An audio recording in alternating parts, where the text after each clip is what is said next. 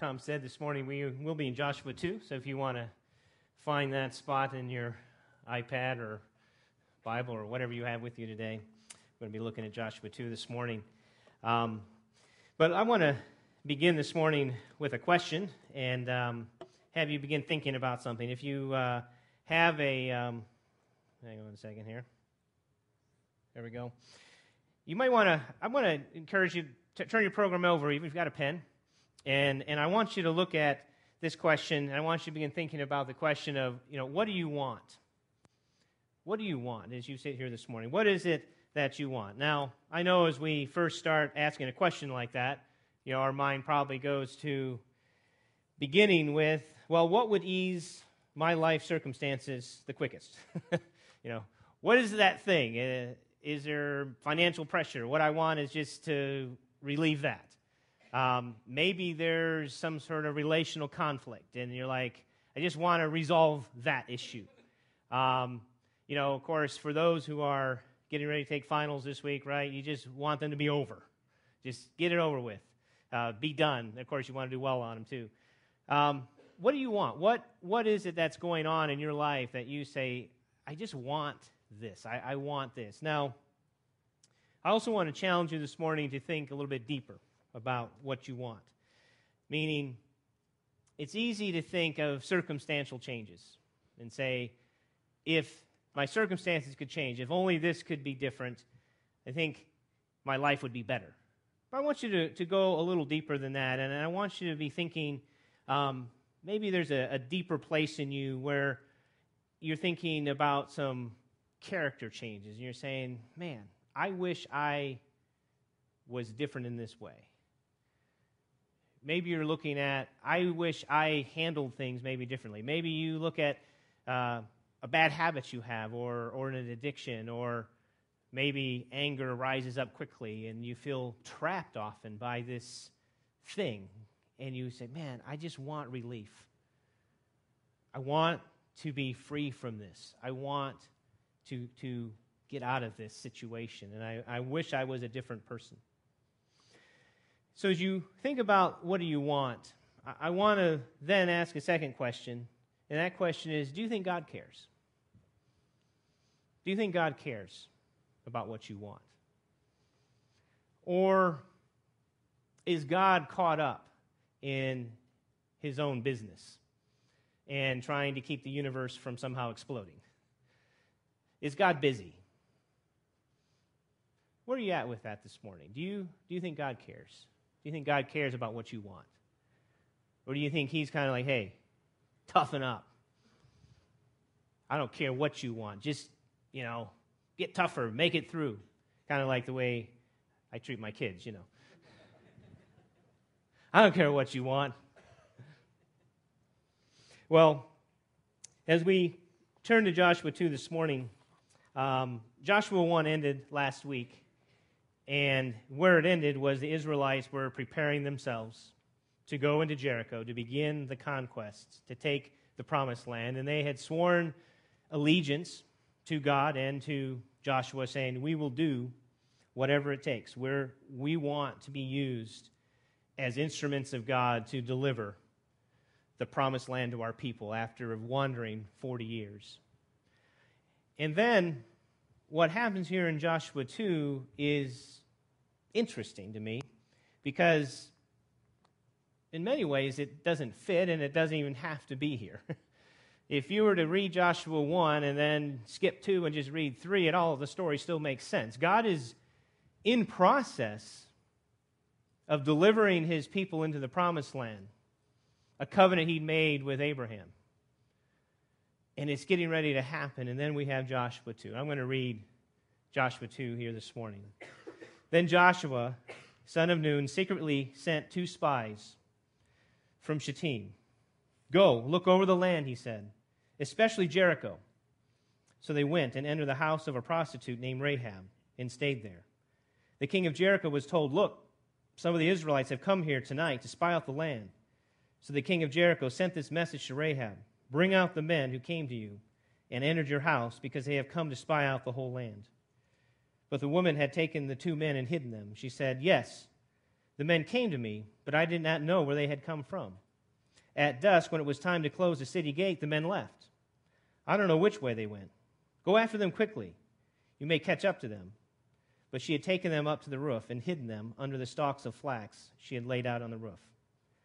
So the men set out in pursuit of the spies on the road that leads to the fords of the Jordan. And as soon as the pursuers had gone out, the gate was shut. Now, we could read chapter 2, and this is how I would summarize Joshua chapter 2, with this statement. It's kind of we need the news sounder, and we interrupt this conquest to bring you a message about God's extravagant love for outcasts. That's what this passage is about. God's extravagant love for outcasts. And you know what? We're all outcasts.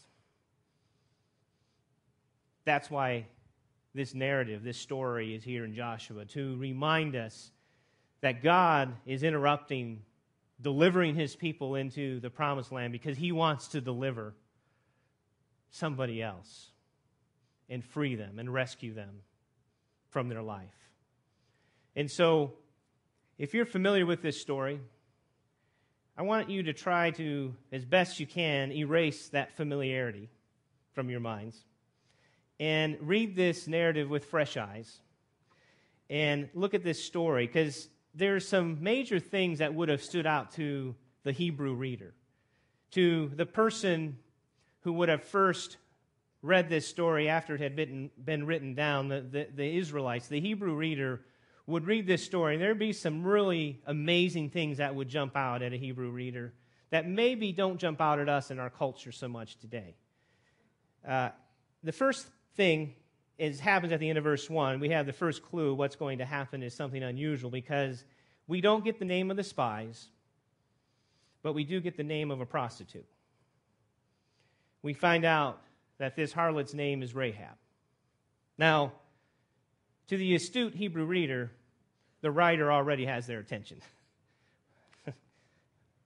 Okay, Joshua is sending these spies out. These are covert guys, and then he doesn't tell us who they are. We don't have any idea. Wait a second. There's a woman named Rahab who's a prostitute. Whoa, what is this story about exactly? It would jump out at him. It would jump out and say, so you're going to tell us a story not only about Rahab, a woman, but a woman who is a prostitute, and begin to ask this question about she's living in this immoral environment among people that worship other gods, and this story moves quickly. We don't get the name of the king either who comes to her. We don't know who the Canaanite king is. Who is this person? All we have is this woman, Rahab. So the first 7 verses of this story are given to us in quick succession, and they lay out for us the hero. Rahab is really the hero of this story. We have Rahab risking her life for these men. Again, highly unusual story, and we have to begin asking the question, what is going on here? What is God trying to communicate about himself? What is he trying to communicate about us?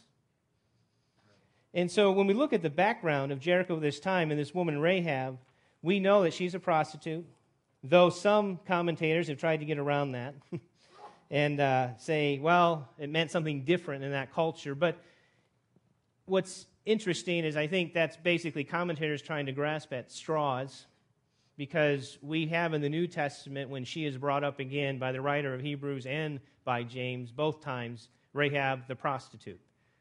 It's very clear that that's what's going on in her life. And so we know that that's a label that she has, a label that really follows her throughout history. We also know that she seemed to run some sort of an inn, probably, because the spies show up there. Again, probably was known to be a place that wasn't very reputable, and some think the spies were a good place to hide. But she seems like she was running this inn, and also we see that she is running a business as well, where she has flax drying out on the roof. She was running a business, it seems, of making cloth of some sort. And so the culture, though she lived in was this Amorite culture, and it was a culture that worshiped false gods in very extreme ways. They worshiped a God who wanted people to sacrifice their children. That was one of the gods this culture worshipped. They also worshiped gods that were all about fertility, and so prostitution and immorality was rampant in this culture. And as the old adage goes, as gods go, so the people go, really applied to the Amorite people here. They were a people that were involved in all this lascivious behavior, and these types of things were very much a part of their culture at the time. And so if you look at Genesis 15:16, this has been really prophesied as Abraham, when he was given the covenant, and he was told, well, you're not going to actually go in the land yourself. In fact, God tells him what's going to happen, and then this is what he says, in the 4th generation, your descendants will come back here, for the sin of the Amorites has not yet reached its full measure. Well, in Joshua 2, we now see that their sinful behavior has finally reached its full measure, and it's time. And God says this now is the time in history to fulfill the promise made to Abram. So the corruption had reached it, and this woman, Rahab, is in the midst of this. And I was kind of thinking about that. I mean, she in many ways was a product of the culture she lived in. And it can be easy for us sometimes to look at characters like Rahab and say, wow, what a terrible person. How could she ever get involved in something like that? And yet, as I was thinking about this, I started reading some people who had written on the life of Rahab. And here's a woman that I really, it struck my heart as I read what she said in it. And I want to read her statement to you because it helped me have compassion. And I think it's this compassion that we see here in God as well for Rahab. Here's what this woman says. She says, I was Rahab, the man that I was supposed to trust and show his little girl how her future husband should treat her, betrayed and abused me, my father. I spent the next decade using men and being used to feel like I had some sort of control and power over the acts that had been taken in my childhood. I did realize in trying to hurt the one who hurt me, I was only hurting myself. I'm no longer using multiple men, but am living with someone out of wedlock and still trapped in the sin of putting a man above God. My Father in heaven, however, is gently and lovingly convicting me, and I'm beginning to make decisions to get my life back into his service and trust him to be the only man I need. You know, we all, like Rahab, are really a product of our environment, and many times the sin that we find ourselves trapped in is there because people have sinned against us.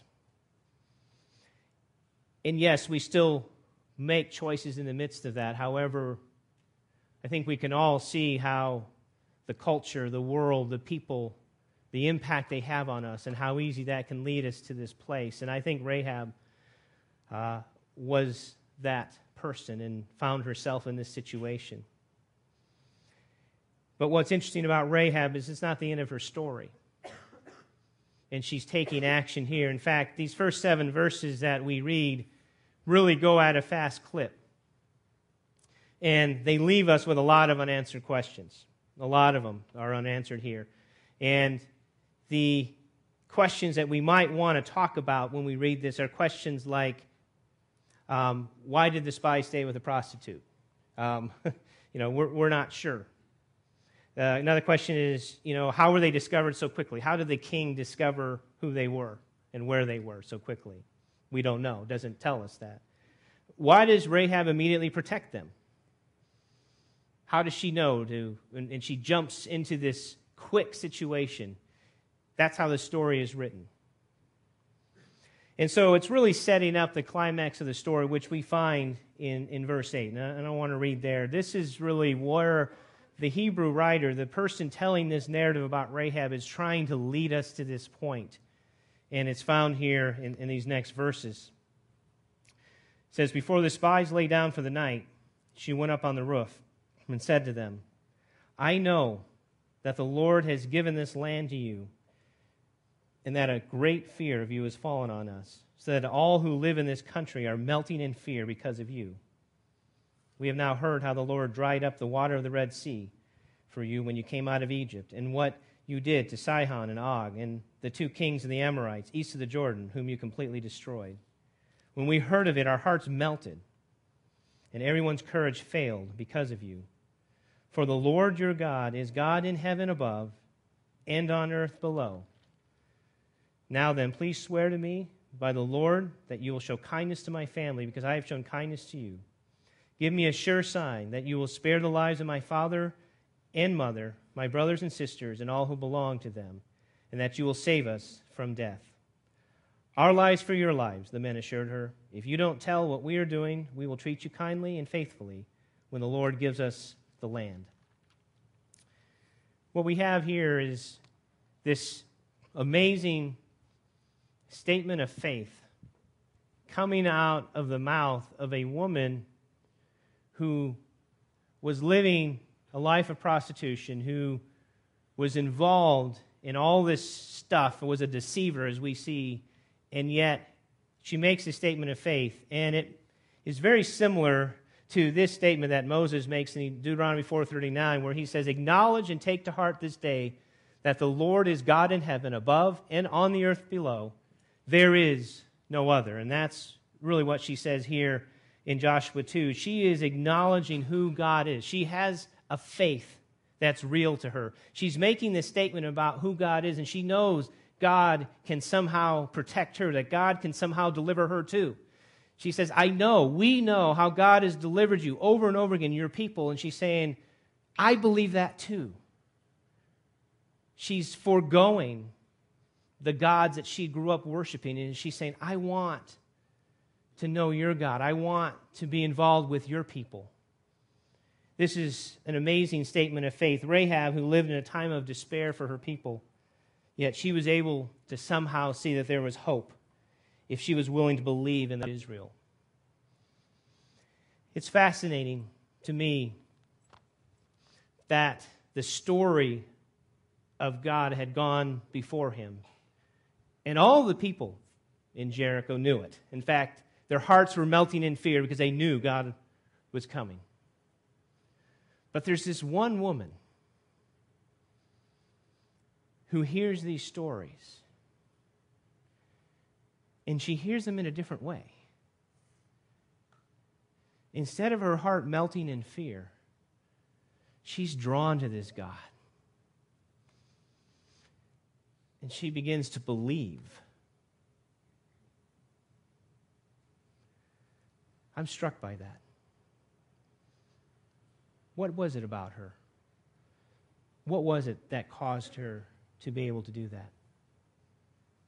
If we look at Hebrews 11, chapter 1, it talks about faith this way.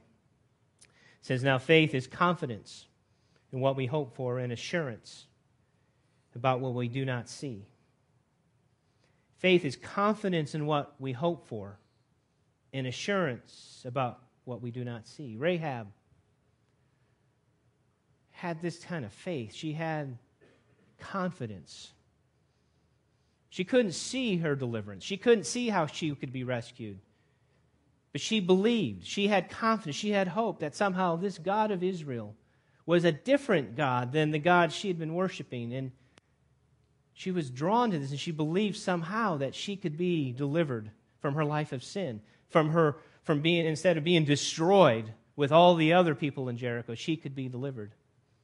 In fact, it's the writer of Hebrews who uses Rahab's faith as an example. It was by faith that Rahab the prostitute was not destroyed with the people in her city who refused to obey God, for she had given a friendly welcome to the spies.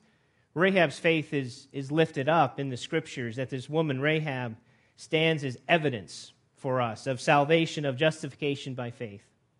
She believed when others did not. She chose the people of God and the God of Israel as her God. She dedicated her all to God, and she put her security, her faith, in this God of Israel who would deliver her.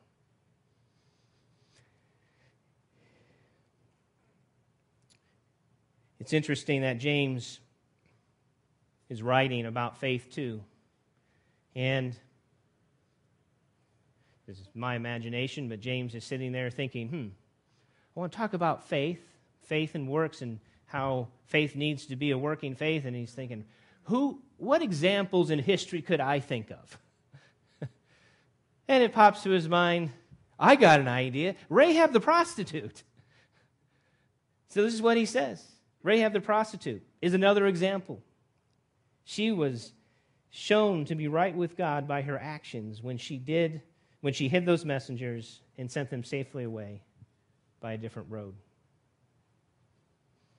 Her behavior here becomes an example when James is trying to think of a way to describe real faith. Rahab the harlot hid the spies. See, she wanted to be saved.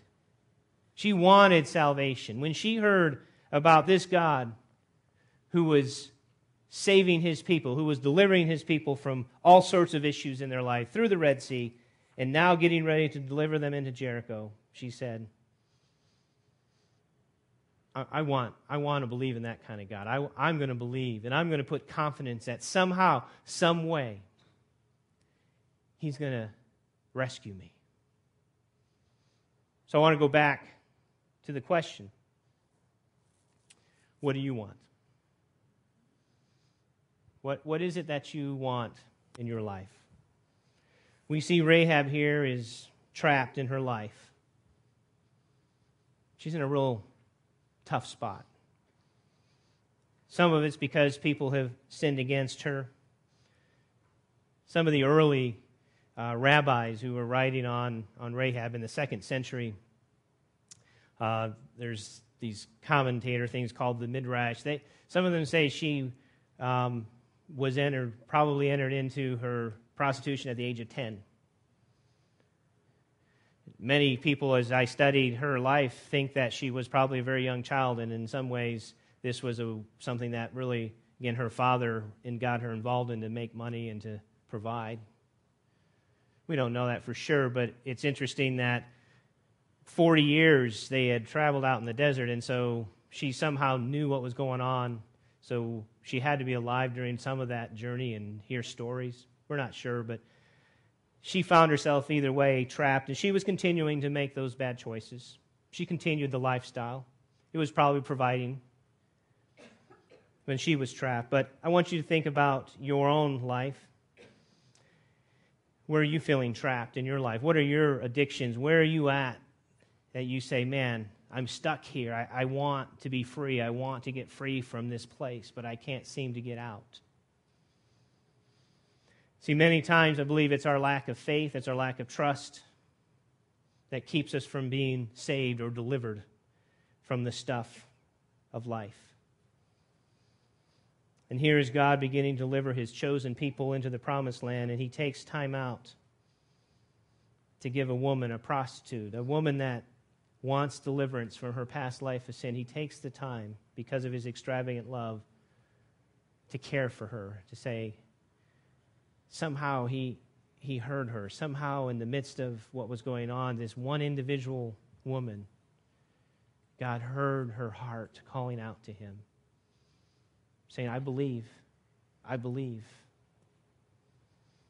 You see, faith is believing that God, the God who can do miracles, cares about you right now, where you are at in your life.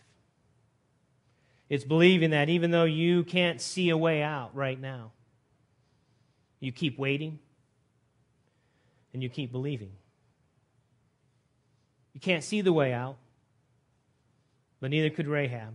However, she was willing to believe, and she took action as God led her. So as we turn to verse 17, then, we do begin to see the process that God is going to use to bring her out and to save her life. Verse 17, the men said to her, this oath you made us swear will not be binding on us unless, when we enter the land, you have tied this scarlet cord in the window through which you let us down, and unless you have brought your father and mother, your brothers, and all your family into your house. If anyone goes outside your house into the street, his blood will be on his own head, and we will not be responsible As for anyone who is in the house with you, his blood will be on our head if a hand is laid on him. But if you tell what we are doing, we will be released from the oath you made us swear." "Agreed," she replied. "Let it be as you say." So she sent them away, and they departed, and she tied the scarlet cord in the window. As early as the first century, commentators such as Clement of Rome, Justin Martyr, others saw in this scarlet cord a symbol of the blood of Christ.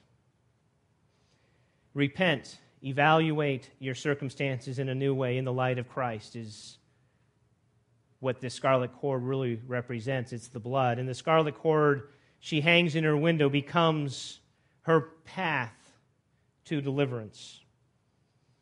That when they come and attack the city, it's the scarlet cord that's the symbol. And they know that's where we go get her. And Joshua 6, if you want to read the end of the story, that's what happens is they come and they rescue her because they see the scarlet cord. The only thing that can deliver you from whatever darkness you face is faith in Jesus Christ. Rahab somehow was able to see the blood of Jesus in her crimson robe because she heard what God had done, and she chose to forsake her beliefs, the beliefs of her family, the beliefs of her people, and chose to believe, to put her faith in what God was doing. She left her own people, and she gave herself to a new people.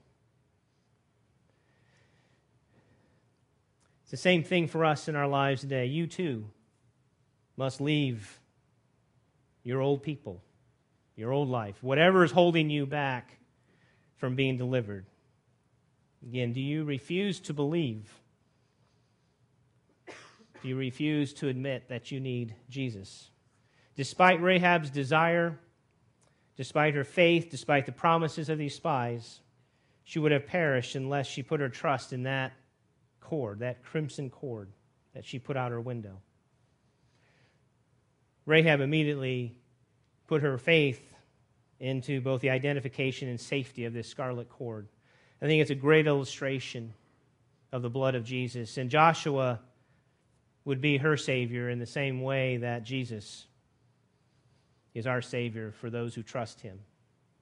Rahab's destiny, we know, is told to us eventually in Matthew chapter 1, verse 5, where she went on and married someone in the lineage of King David and became a relative of Jesus himself. Rahab has an amazing story to tell of a woman who believed, who put faith in God, was delivered, was rescued. And ultimately, it's by the blood of Christ. And I want you this morning to begin thinking about, where are you at when it comes to being delivered from your sin, from being rescued from the sin that is entangling your life, that you're involved in? You also live in a corrupt culture. You also have been involved in a place where it's hard. It's hard to believe. It's hard to believe in Jesus. It's hard to believe in the blood of Christ. I want to look at a couple of scripture passages. Comes first of all from Romans 5:9. It says, "Since we have now been justified by His blood, how much more shall we be saved from God's wrath through Him?" And then again in Revelation 1:5. "And from Jesus Christ, who is the faithful witness, the firstborn from the dead, and the ruler of the kings of the earth, to Him who loves us and has freed us from our sins by His blood." When Rahab puts her faith in God, she changes her whole life. She joins a new people, the people of God. It uproots everything about her life. She's in, she's all in. It was her faith that began the process of deliverance in her new life. You too have the opportunity to have new life. You can be freed from whatever trap you might find yourself right now. It begins with believing that Jesus and His blood are for you. Faith leads to deliverance, which leads to redemption and having a story of redemption. So we go back again to the questions. What do you want? What do you want? Do you truly want freedom and deliverance in your life? Do you think God cares? I think the Scriptures are clear that God is a caring God, a God who's interested in who you are as an individual. That every person sitting here today, He individually cares for you, and He wants redemption for you. He wants you to have a life that's free, an abundant life, a life where you're living freely in His grace, and you're living freely because of the blood of Christ, His Son, that He was shed for you. We all have a unique story. Rahab's story is unique. Our stories are unique. All of us are trapped in our sin in some way, and we need deliverance. This deliverance comes as we put our faith in Christ. So again, I want to ask you today, what do you want? If you're here and you've never begun this journey of faith, and maybe you've not heard that Jesus died for your sin, that His blood will cleanse you, and you're trapped in your sin, and you want freedom. It begins with faith. It begins just like Rahab said. It's simple. It's believing. It's saying, God, I believe in you. I believe you are offering a way out through your Son, Jesus Christ. And it begins by making that a statement in your life and believing in your heart. You know, I think so many times we can hear these stories and we can read these narratives about people like Rahab, and we just can maybe somehow scan over them, and it doesn't make an impact. It's the same way that all those people in Jericho who heard the stories of God, it didn't touch their heart. It didn't make an impact. I want to encourage you today. I want to challenge you today to listen to God's stories, to listen to God's voice with your heart. See, what was different about Rahab is I believe what was different about her, she heard this story of God and she heard it with her heart. She maybe was a woman who was able to slow her life down enough. Maybe it was lonely evenings where she began to reflect. What's my life all about? What do I really want? What do I really want? And I believe she came to the conclusion, what I want is to be freed from this life that I'm living. And then she started hearing stories about this God who was about delivering people from their sin. And she began to believe. Because she heard it with her heart. She was drawn to it. Some of us are here today, and we've begun this journey of faith. We've given our life to Christ, and we started down this path, and yet somehow along the way,